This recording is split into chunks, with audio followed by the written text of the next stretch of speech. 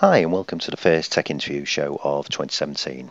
This week we're talking about IT careers and community development, and I'm joined by a very special guest, Amy Lewis. So sit back, enjoy the show, hope you like it. One of the most rewarding things I've done over the last 2 or 3 years in my career has been increased involvement with tech community.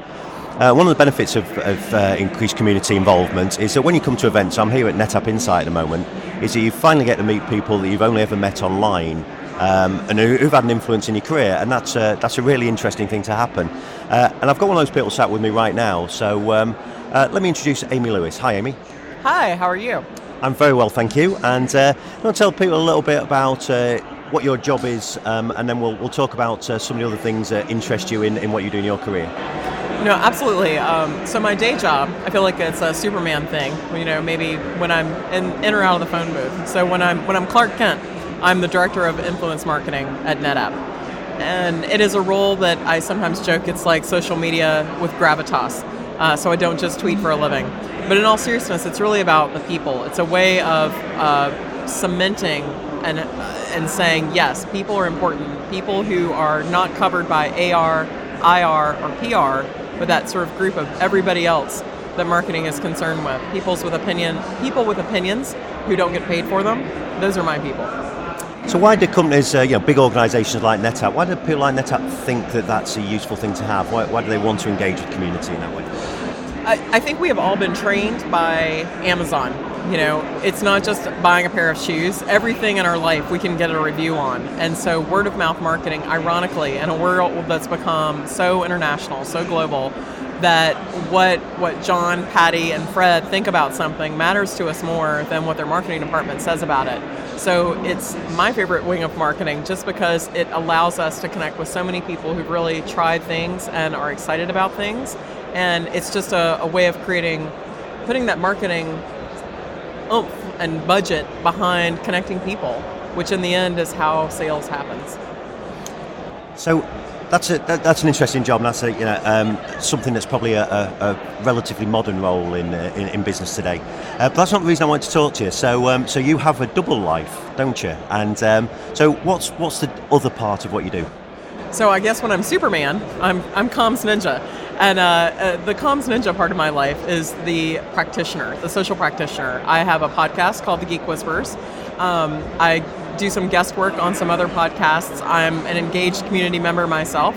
I love to learn from other people. So I just like to get out in the community, meet people, connect with people, and learn more about their careers, their past, what they're doing, how they're learning, etc. So the Geek Whisperer has been very influential in my career over the last 2 or 3 years. I kind of found the podcast, really like what you guys talked about on there, and certainly for people listening to this, very much recommend that they go and hunt down the Geek Whisperers in all the normal podcast places, because I don't think they'll be disappointed listening to it.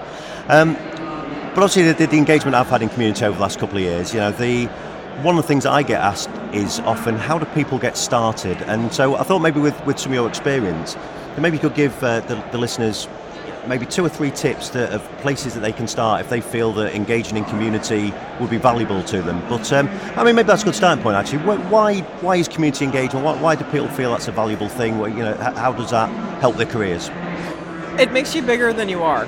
When I first started, it wasn't that long ago, and I was absolutely nobody, and there was no reason anybody should hire me to do anything like this. And it was connecting with other people and learning from them that really made a difference. So you can be the best at your job as an individual sitting within that silo, but maybe you don't have the luxury of having somebody who does your same task at your job. It's a way to find peer review. It's a way to find somebody who solves a problem differently and thinks differently at a different company. There's so many benefits. It really is one of those, you get out of it what you put into it. So I would try to sell them on the Kool-Aid too and say, just take a few sips, you're gonna want more. Because the more you put in, the more you get out. And when people ask a lot, how do I get started? And I have that very simple method of, I'm not being sarcastic or wry here, but get up, dress up, show up. So you have to choose where you think you want to be online, because you can't do everything. You can't join every community. So really be true to yourself. And maybe you even practice based on a hobby and not your job yet, if you're not quite ready. So maybe you love dogs or football or food.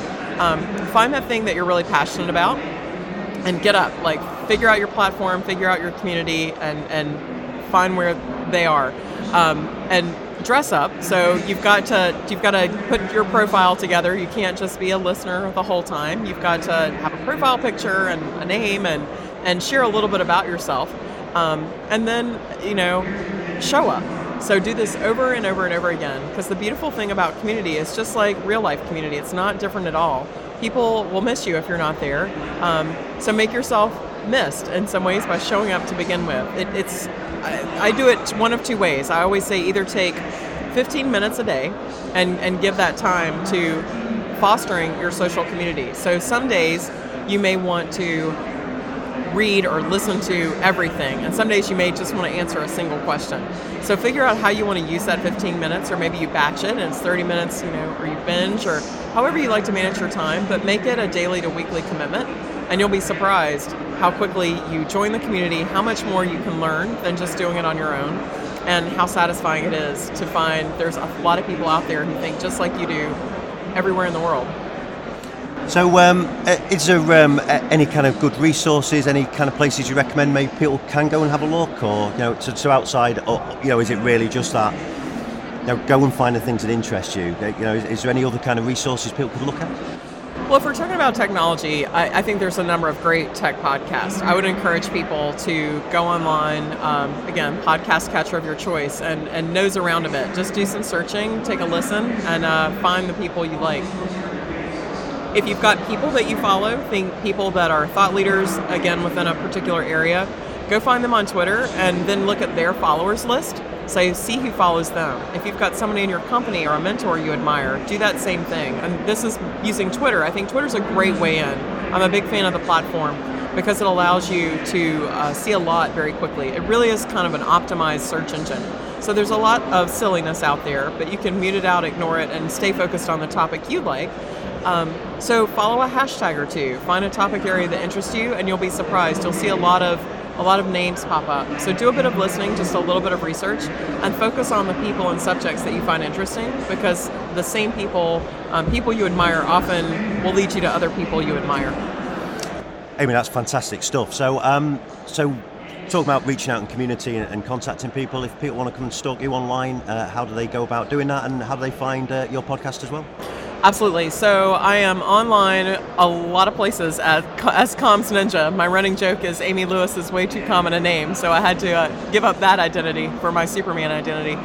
The Geek Whisperers can be found online at geek_whispers, at geek_whispers is our Twitter handle, or geek-whispers on the website.com, of course.